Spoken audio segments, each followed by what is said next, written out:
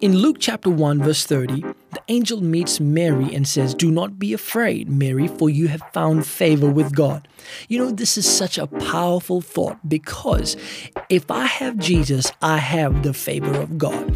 Everywhere I go, I will be blessed. I will be the head and not the tail. I will be above and not beneath. I don't know what you think about yourself, but I want to remind you, because you carry Jesus, because you have the love of God in your heart, you have the favor of God. It's not something that we deserve, but it's purely the grace of God. So I want you to be faith-filled today as you go into your future. You have everything that God wants you to have right now. I know that you are thinking that you may not, but I want you to remind yourself every single day that if you have Jesus, you have the favor of God. This is Joshua Singh, and you can find out more information about me on joshuasingh.com.